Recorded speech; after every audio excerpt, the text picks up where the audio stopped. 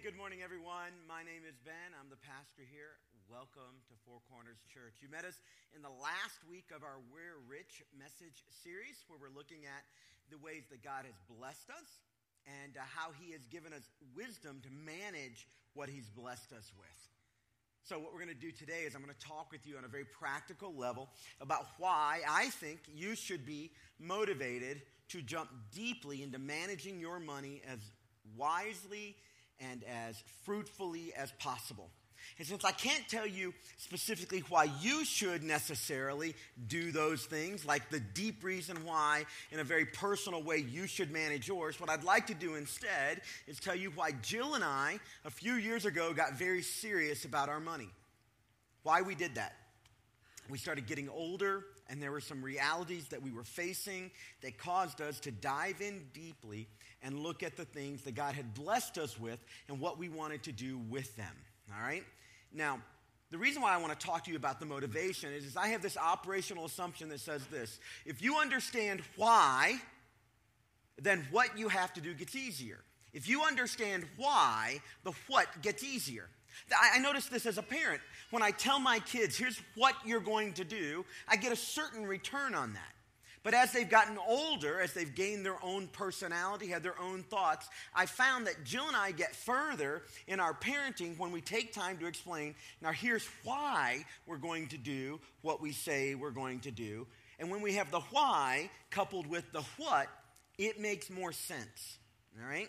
And that's what we've been trying to really do this whole message series. We're going to dive down even deeper today. The other powerful thing about why, if you understand why we're doing something, is that you don't have to have as many rules. In our house, we have to have rules when people don't do the right things at the right times. They don't do the what's well, they don't do the what's in a timely manner. So what we have to do sometimes is create certain rules.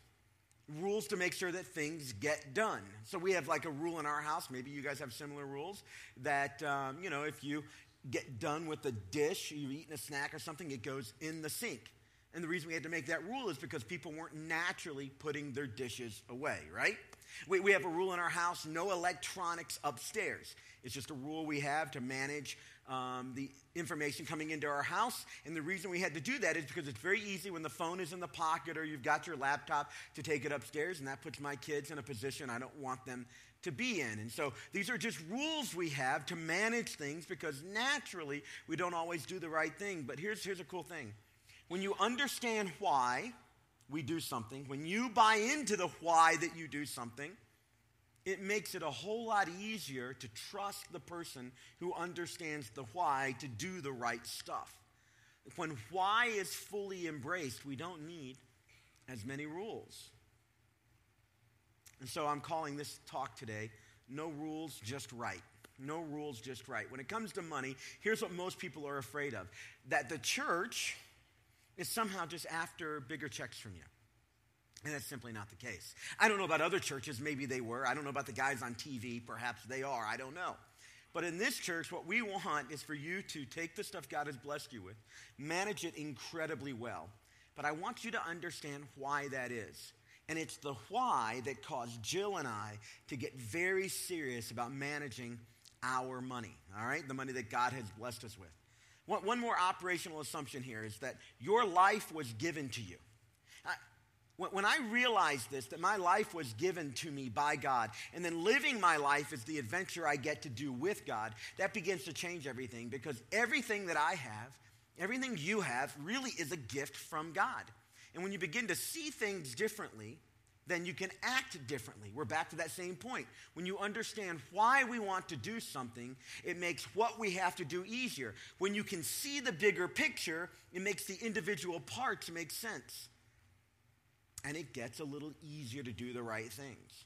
Now, I'm not making this principle up of the why and understanding the bigger picture. This gets right to the words of Jesus found in Matthew chapter 6, verse 19 through 23. The words will be on the screen, or you can go to your leather-bound Bible there, or to your iPad or your iPhone, and you can follow with me along in Matthew chapter 6. Let's look at Jesus' words, and then we'll talk about why I think you should drill down deeply on managing your money very, very well. All right? Matthew chapter 6, here's what the Bible says. Do not store up for yourselves treasures on earth. These are Jesus' words. So if you have the old kind of Bible, the words are in red, all right? Which means they carry a little extra weight. All right, do not store up for yourselves treasures on earth where moth and rust destroy. So earth is where moth and rust destroy. And where thieves break in and steal. All right, because things on earth are temporary. Over time, they lose their value. Over time, things can happen. So the opposite then is, but store up for yourselves treasures in heaven, where moth and rust do not destroy, where thieves do not break in and steal. For where your treasure is, there your heart is also. Now there's an interesting phrase. These are the words of Jesus. They're not that complicated to understand, but they have massive implication. Where your treasure is, your heart will be there too. There is an inextricable connection between your heart and your treasure. Those are Jesus' words. It's not, you don't need to be a theologian to understand that. But here's the point I want us to acknowledge for just a moment. That there is incredible power then in understanding what's in your heart. What do you really want? What's really going on inside of here? Now, this is the kind of stuff you talk about at church that you almost never talk about anywhere else. When people say to me, why should I go to church? I mean, do I really have to go to church to go to heaven? And I say to them, well, of course you do. Of course. I mean, you can't. No, you know that's not true, right? You know you don't have to go to church. But the truth is, theologically, biblically speaking, if we hold the Bible as the authoritative word of God, God wants every single person on earth connected to his son Jesus. And we all get that. But he also wants them connected to the bride of Jesus, which is the church. If you said to me, Ben, I love you. You're awesome. I mean, you're fantastic. You're so bright, articulate, funny, handsome, young looking, all those wonderful things. And if you said that to me, I'd love you. But if the next phrase out of your mouth was, but I can't stand your wife. She is such a disappointment. Now, my esteem of you drops dramatically. And as much as I like the fact you like me, I don't have much room in my life for you because we're a package deal. Now, as ugly as it is, Jesus is the one that God wants us to be connected to. But he also wants every single person connected to his church. That's just the truth. Now, because church can be messy, sometimes that's hard to embrace, but the truth is God's plan for you is he wants you connected to his son and to his church. And one of the reasons why people should come to church is because at church, you have the kinds of conversations we're having that you don't have anywhere else, or rarely have anywhere else. I mean, I don't remember going to school talking about what's going on in the value system of my heart. I don't remember sitting around often with friends. It's happened occasionally, but I've had to get incredibly intentional about it, having conversations about what's going on in my heart. My wife and I have a whole slew of activities going to be happening this weekend, all of them valid, good, fun, refreshing. We're going to spend time with people we love and enjoy.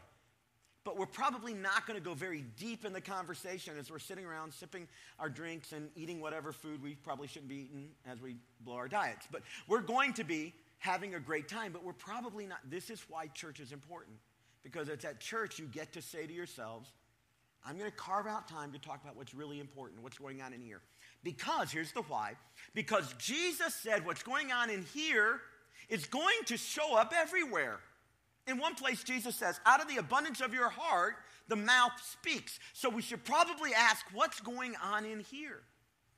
And in this passage, Jesus says, what's going on in here is intricately connected to your treasure. There is a chain between your heart and your wallet, fellas. There is. Between your heart and your purse. Because wherever your treasure is, your heart is there. The other thing is wherever you put your treasure, your heart tends to go there. These are just the words of Jesus. Let's keep reading what he says, though. We're just reading the very next verse. I'm not stringing things together. And then he says this. The eye is the lamp of the body. If your eyes are good, your whole body will be full of light. But if your eyes are bad, your whole body will be full of darkness. If then the light within you is darkness, how great is that darkness? He's saying, look, you get this biologically. If your eyes are broken, you don't see. But he says that there's a way of looking at the world that either can illuminate the world and you in the world, or keep you in an incredibly great darkness. So again, at church, where we don't do this in other places, We get to talk about, how do I see the world? What are the big picture? What's my role in the world? Do I have an illuminated perspective of my spot in the world itself, of the God over the world? So Jesus is arguing here that our hearts, first of all, are very important. And secondly, how we see ourselves is very important. I promise we're going somewhere to why with your money in a second. Then he says the very next words. So in Jesus' mind, by the way, as we read these words, these next words are connected to the words in front of them. All right? We're not stringing together several passages. We're just reading right through. Then he says, no one can serve two masters. Either he will hate the one and love the other, or he'll be devoted to the one and despise the other. You cannot serve both God and money. Or in the old translation before the Bible was translated to English, that is, God and mammon, which is just a way of saying money. You can't serve the two. Jesus says where your treasure is, your heart is, but be careful because you can't literally serve God and money. So Jill and I are married pretty young. We're in our 20s, and she's considerably older than I am. But I'm joking. She's just a little bit older than me. And we're serious about life, and we're full of promise, and we're eager to get started, and we've got big hopes and dreams. And about 4 years into our marriage, we realized we were making some major mistakes as we started having more bills than we had money. And you would think that that information alone would have caused us to come to a screeching halt and get a whole handle on it, but it did not. In fact, we didn't get serious about our money until much later. We started wrestling with the reality of the world around us and what was in our hearts. And when we plumbed the depths of our hearts, we got an idea, a perspective. I'm looking for my pens here. Give me a second. They're over here. We got an idea or a perspective that really began to influence us, and I just want to put it on the board here for you. All right? It's the idea of a kingdom dream.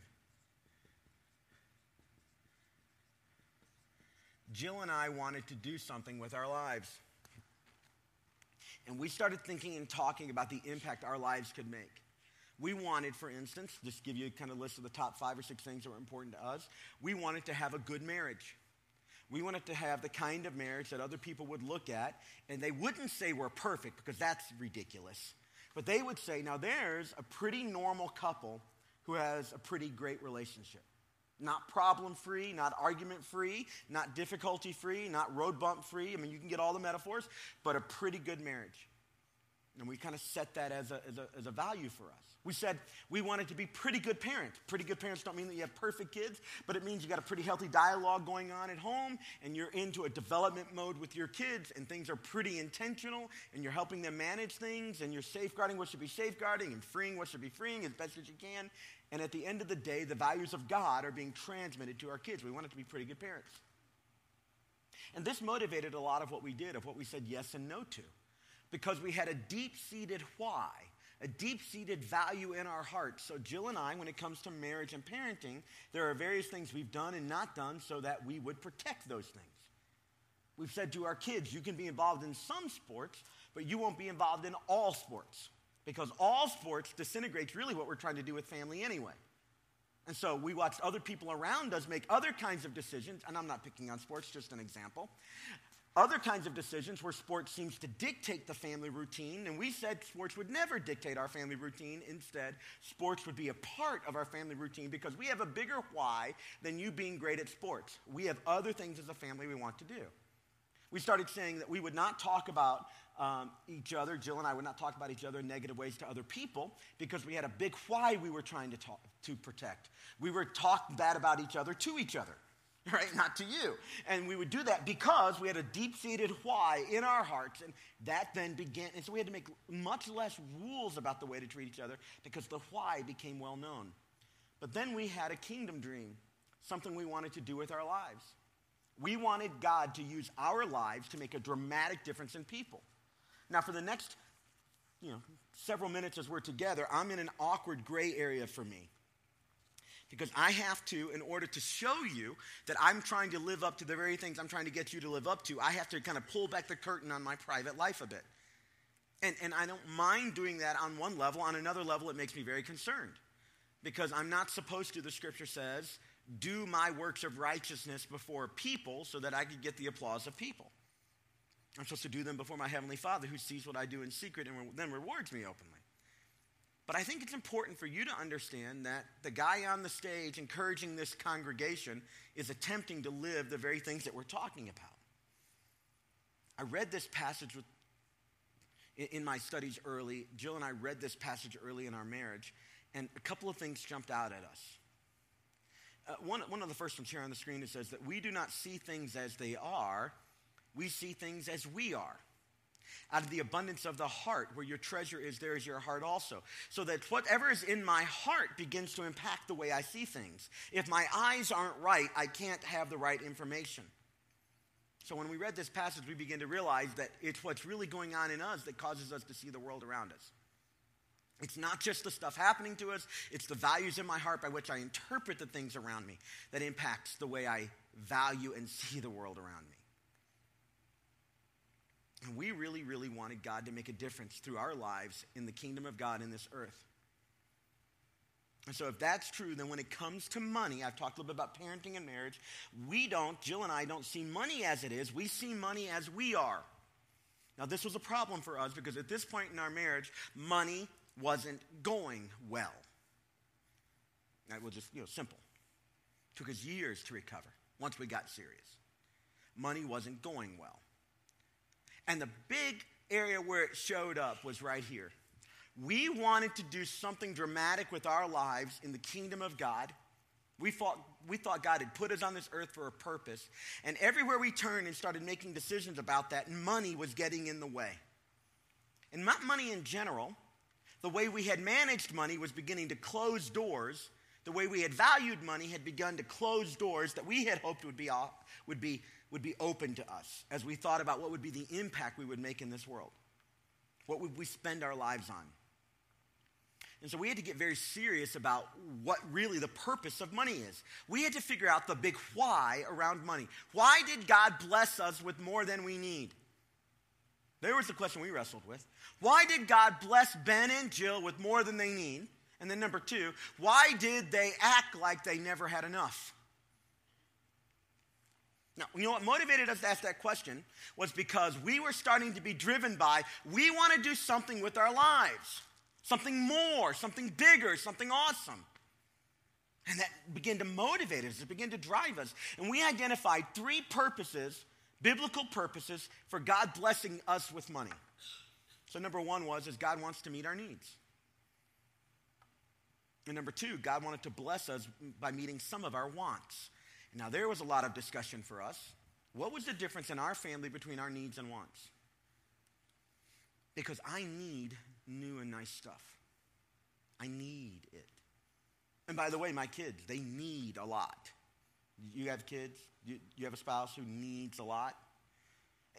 An important discussion we had to make as we thought about what is the big impact we're going to make in our life, how is money closing doors, how is money creating stress, how is money grabbing our attention in our family. We had to make a distinction between if God's given us more than we need, then what do we need, and what's the difference between our needs and our wants, and what's God's heart on our wants. So we landed on this. God wants to meet our needs. Do not worry about the things that you have need of. Your heavenly Father knows you need these and more. Matthew 6:33. But seek first the kingdom of God and all of his right way of living life, and these things and everything else will be added to you. That became a mantra for me. In fact, if you get a correspondence for me, I sign every one of my correspondence, Matthew 6:33. Seek first the kingdom of God, and everything else will be added to you. You know where that came from? A time of deep introspection about what was going on in my heart as I looked at the purpose of my life. Because I was getting distracted by stuff. And so Jill and I had to really wrestle, what's the difference between needs and wants? I need cable. Just an example. Really? I really need cable. We've been out without cable for 3 years. We worked backwards the math on that the other day and how much money we saved. It's into the thousands of dollars.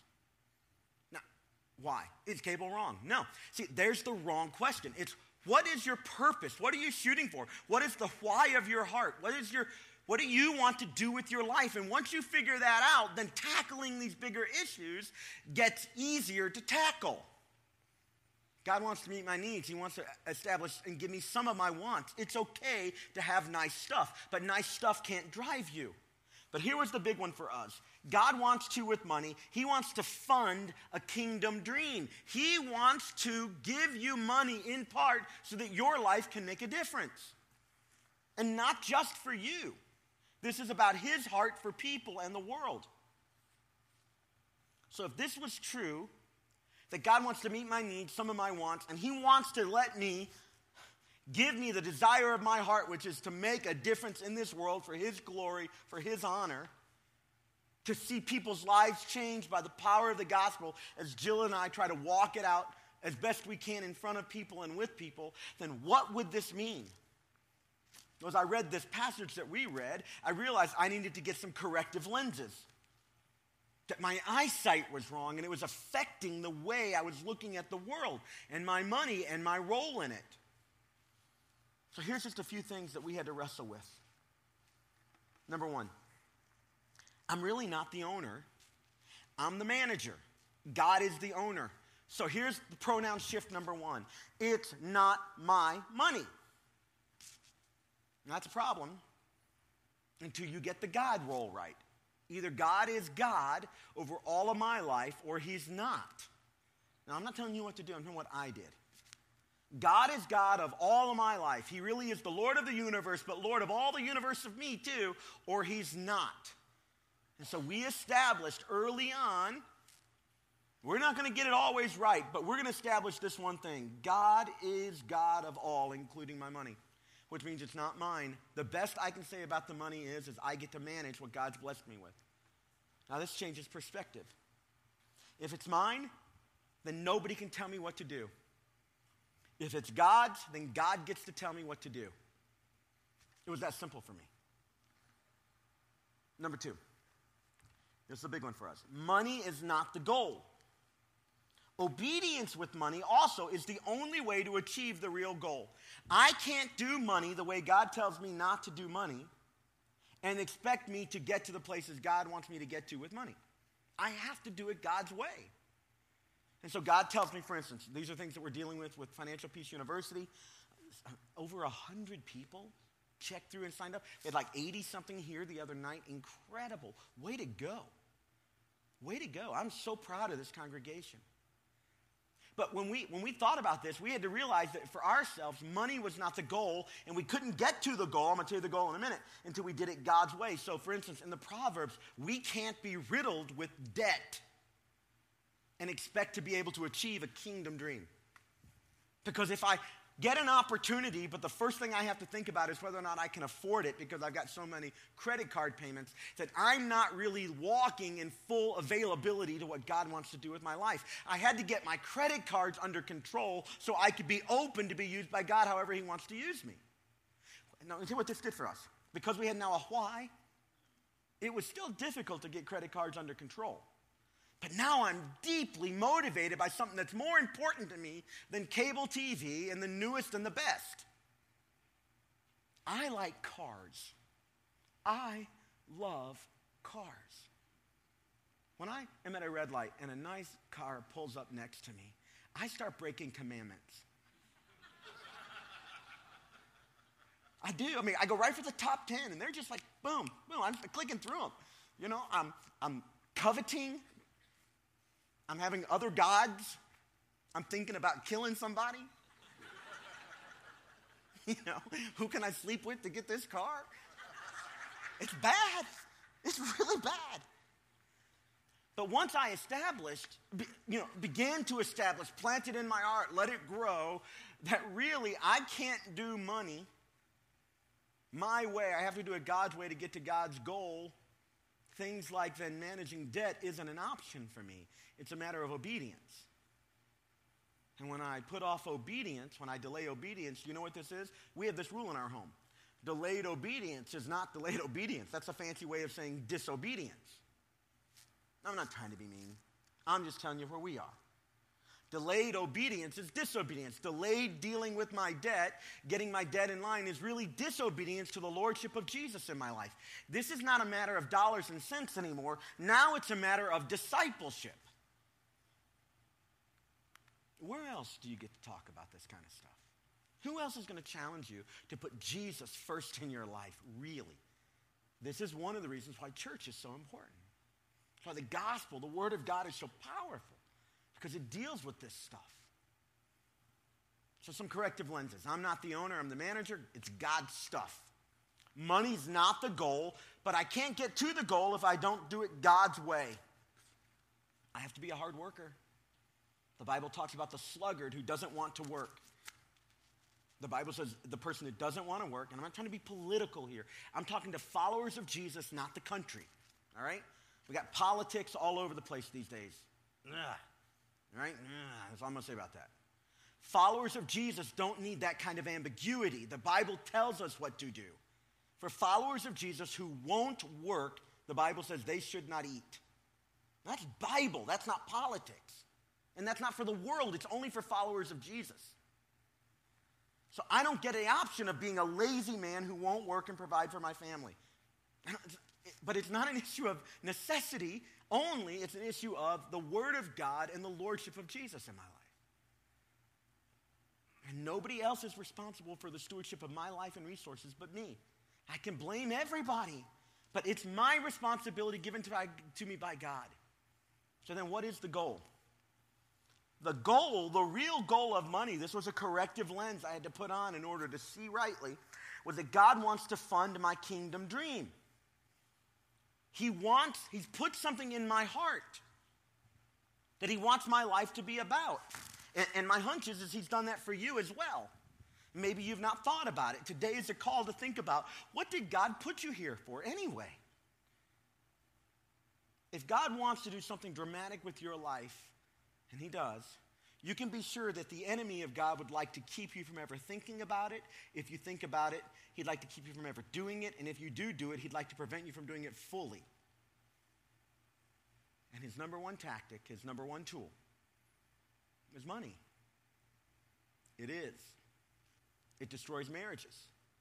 It makes families fight when people die. Money. But you know what I discovered apart from all of that? Too often, I have underfunded God's kingdom dream for me because I was too busy funding another dream, my own. The stuff I did with my money wasn't wrong.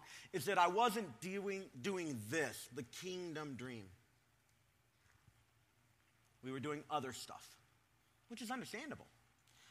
But when Jill and I got very serious about obeying God fully with our money, and we started deeply thinking about the kingdom dream, we started seeing some things change. Let me show you how this works. We talked about the change diagram a few weeks ago, but here's the deal. Here's this box, this environment in which we're beginning to think. Here's our life coming into the box. So we're just going along. But now the Holy Spirit is beginning to convict us, and people around us are talking about important things. And those things are landing in soft spots in our hearts, and we're thinking about it, and we're praying about it, and we're considering it. So now what we have to do is we're in a moment of decision. So what we have to do is we have to change. Because this box represents things that we had to stop doing in order to make room for the things that we were starting to do. They call this, by the way, the inflection point. That's the moment when you say, oh my goodness, I'm going to change some stuff. We need to. Somebody should. And we all have these moments. We should do that. I should get my degree done. I should press into this thing. I should make that phone call. I should manage this thing better. We all feel this, but the problem is if we don't change and go in a slightly different direction, we don't create any room to actually do anything differently. So we begin to do things differently. We begin to say no to stuff. Boy, that's hard, isn't it? No. It's easy for me to say that to you. No. You know who it's hard to look at the guy in the mirror. That guy in the mirror is incredibly difficult to deal with. He doesn't like no. He likes yes. He loves the change he's bringing. He doesn't like the change that anybody else or life or kingdom dream might be imposing on him. So let me show you how this works.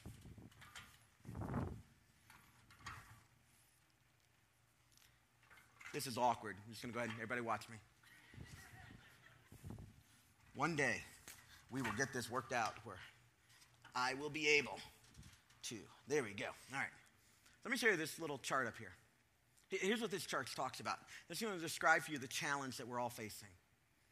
This, just to define the quadrants, this is high invitation or high engagement. This is you really want to do something or you really want other people to do something. And the door is wide open. A lot of people are invited in to be a part of this. This is the idea of God's kingdom dream for you. Everybody has a purpose that God wants them to fulfill. And there's an enemy that doesn't want you to. And there's the battle. This down here is low invitation or low engagement. That is, it's very restricted. Not a lot of people can do it. Or if they do it, they're not highly motivated. All right? High engagement, low engagement. Low challenge, high challenge. These are the difficult conversations, the difficult choices. That inflection point that if you're actually going to make a difference, you got to do differently to make a difference. Now, this is how these things intersect. I'm deeply motivated, but I got a difficult challenge. That's quadrant number 1 right here. I'm highly motivated, and it's a difficult thing to do. So this is going to require some discipline. We keep coming back to this word, discipline, which is the root word, which is the primary mission of this church. Jesus gave us our mission, and he said, go into all the world and make disciples. You know who disciples are? You know what that word means? We are disciplined to follow the lordship of Jesus.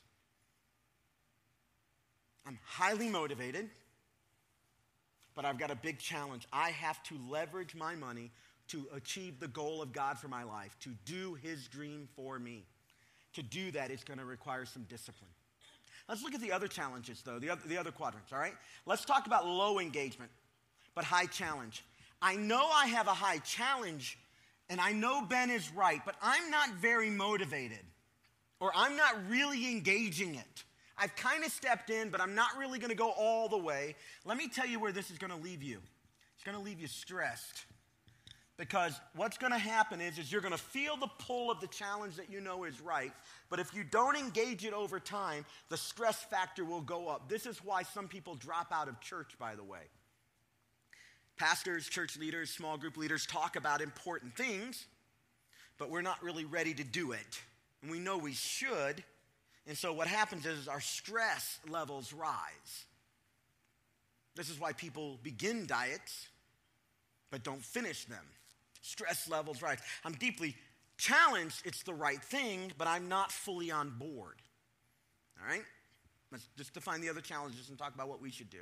Let's talk about the low challenge, low engagement. This is easy. If you're not very challenged, you think it's not that important, this is the person maybe who's listening to me saying, I don't care about a kingdom dream. It's like, I don't care. Just I want to get through the day. Low challenge. And then they're not very involved. And what happens here is just apathy. It doesn't matter. Boredom, right? This happens sometimes when you bring a guest to church with you. We're talking about the most important thing in the world. You're sitting there going, God, I hope they're listening, but it's not falling on soft soil. And so they're kind of bored about it. I mean, they're just not on board with what we're talking about. The other thing that happens in a church like ours a lot is high engagement. Everybody's invited, blah, blah, blah, and the challenges are low. We do this with intentionality, and there's a certain coziness. So we say, hey, you don't really like church or whatever, come on our big day. Come on our big day, because what we're going to do is we're going to invite everybody, but really you're just coming to hang out and eat some food with me. That's really all you're doing. And so we're going to have a nice little cozy time. Now, what they don't know, it's a straight up bait and switch. Eat some food. You know, Jill and I are inviting a few people. We're going to buy their lunch. We're going to make a $30, $40 investment that day into the kingdom of God.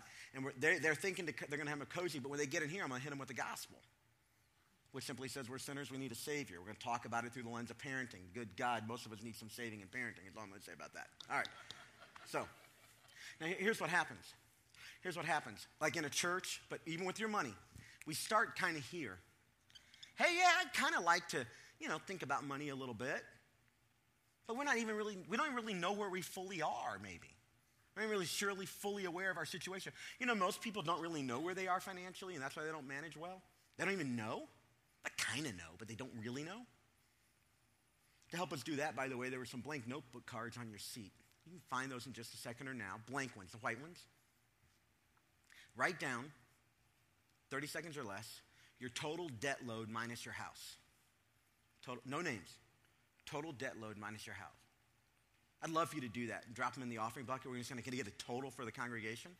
No name, just a debt load. $35K or whatever. Average American household, $28,000 in consumer debt. That's not cars or mortgage. Ouch. But most of us don't even know. So if you're struggling to know, there's a problem. Right? I'm not mad at you. I'm not disappointed. But that's a problem. But what we're doing is we're cozy. Yeah, I'm on board, but I don't really feel any great compulsion. Here's what happens. We begin to feel the pull of the challenge in front of us. And for me and Jill, it was God wants to use our lives, and money's getting in the way. We can't blame anybody else but us, and God has shown us how to do this. So now we begin to think about we're moving from cozy into stressed. We're feeling the tension, but we're not deeply engaged yet. We're occasionally engaged. We're Sunday morning engaged. We're at the end of the month engaged, but we're not really engaged. Anybody tracking with me at all? You see this? I feel it, I know it's right, but I'm not fully there. And here's what happens. There has to be a point of change. And we begin to turn now and do this. This is the normal path for most people before they experience any real change in their life. I'm kind of there, but I'm feeling pretty good. It's not really a big deal. But now I'm starting to feel, I'm pulling towards the challenge in front of me. But I'm not 100% on board with engaging everything I could engage. There are entire pockets that aren't open for discussion. I want my marriage to be better, but I'm not going to change me. I'm going to change her. So I'm feeling the stress of this thing. Life's happening, but nothing really changes until we make the turn here and we begin to go back up towards discipline. This is why the Word of God isn't ambiguous about money so much. God doesn't want the number one competitor for your heart and mind to be something He's unclear about. So He says, it's all mine. I'm going to loan you some to manage so it can meet your needs. Some of your wants, of course, not all of them. But ultimately, there's a kingdom dream I want to fund with you. And we had to move from kind of a cozy existence as Jesus followers who were kind of there, and it was okay that we were there and began there, to feeling some real stress, not about life and wanting more money, but not doing all that God had put in front of us. That was what motivated us. It's what's motivated us in our parenting and in our marriage, not to give up. We're not done with God's purpose in our marriage or with our kids. And we're not done with God's purpose in our money. So now we have to turn, and to get there, it requires discipline. But you're not alone. God says His Holy Spirit will be there. And He'll help us, and He'll empower us. He doesn't rain down money from heaven. What He does is He gives you a clear image of what you can be and do. A conductor of an orchestra has a musical score. A builder has a blueprint. And a disciple has a kingdom dream that God puts in your heart about what He can do through your life for the kingdom of God, for His glory and for your good. And that thing gets us clarity on where He wants to take us. So let me just ask you a simple question. Do you have clarity about what God wants to, let's click through a few categories, what God wants to do with your married situation? I'm single. What does God want to do? Do you have clarity? I'm married. What does God want to do? Do you have clarity? If not, this is your tension point. This is your inflection moment. What are you going to stop doing so you can start thinking about that? Where are you going to free up some time if it's time? Where are you going to get rid of distraction if it's distraction? Where are you going to deal with sin if it's sin that's eclipsing the voice of God pulling you towards His full purpose for your life? What are you going to do about your parenting if you're a parent? It's important. We're going to explore that deeply beginning our big day for 4 weeks. We're going to talk about what if you're a parent of adult kids? What if you're a person who is a son who has parents and that's not going well, or son or daughter? What if you have young kids? What if you have teenagers? How does parenting change? We're going to explore all this. We're going to explore God's heart on the matter of parenting. The reason is we're trying to get people from stop being so cozy down to feeling some of the stress so they can start walking as a disciple when it comes to parenting. But to be as on point as we can be for this message series, here's our last question. Your marital situation, your parenting situation, And ultimately, what does God want to do with your money situation? Where is he calling you to? And for what purpose? Because I believe he'd like to meet your needs, some of your wants, and I think he'd like to use your money to fund a kingdom dream so that your life can be wide open, used by God to make a difference in this world. And some of you won't get there until you handle the money he's given to you on loan a little bit better than you are. And my heart in you for this is not in any way, corrective or parental. It's pastoral. That's my role. I want you to think deeply about what God would like to do in your life with money. How does he want to use the money he's blessed you with to bless the world, to bless your family, to bless those in need, to contribute deeply to his work? These are the kinds of questions that when you begin to ask them, you're dealing with what's going on in here, not what's going on. My wallet's not here. I was going to pull it out and show you. Next service, put the wallet in the pocket. What's going on in your wallet? It's not about your checkbook. It's about your heart. What do you want? Once you figure that out, as a disciple, you have to ask a second question. What does God want? And is there a gap there between what I want and what he wants? All series long for 4 weeks, every day I prayed this prayer. God, would you take this conversation about money and make it less about dollars and cents and make it more about your kingdom in our hearts? Would you do that? And I think obviously he is. 70 or so of you showed up to do FPU. Others of you didn't need to or couldn't this time, but you're pressing in. You're taking steps. I think we're at our inflection moment where God's asking us to deeply consider his purpose in our life with money. And I'm so grateful you've gone on the last 4 weeks journey with us. In just a moment, we're going to take out our Connect card, but let me tell you what's coming next week. We're in between our big day and the end of this series. The series is over now. And I'm going to share with you where our church is going and why next Sunday after on the big day is so important. So if you show up next week, we're going to kind of have a family talk. And I'm going to update you on a lot of very, very cool things that we don't normally talk about on Sunday morning. And I want to show you, for those of you that make a financial investment here, exactly how that gift is making a difference. Now, with that said, why don't you grab out your Connect card, and let's take a few steps together as a congregation. As you're doing that, let me sincerely express my appreciation to you for going on this journey the last 4 weeks with us, to think deeply about money and God's heart towards us and money. And I pray that this conversation in your heart and mind in your home would continue. On Tuesday night, my wife and daughter were at FPU working through stuff. My daughter's young and hasn't made all the mistakes yet that we've made, and we'd like to prevent that. And so getting her that exposure is very important to us because we want her to be free to do all that God wants to do in her life. And the reason for that is we believe that Jesus is the most important thing in the world, which takes us right to next step A. If you don't yet have a relationship with Jesus, next step A on your Connect card says this: today I'm accepting Jesus as my Savior and Lord. If you don't have a relationship with him, let me just tell you what this means. It means that you eat a little humble pie and agree with what the Bible says about you. You're a sinner in need of a Savior. That you've done things and avoided things that displease God and bring damage to you.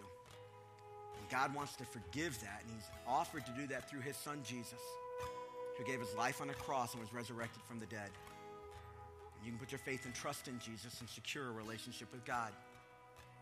He doesn't just want to forgive your sin about the past. He wants to lead your life. And so the biblical word for that is Savior about the past and Lord. He's the leader of your life. He gets to set the agenda. And if you'd like to do that, I'd ask you to take your pen and check next step A.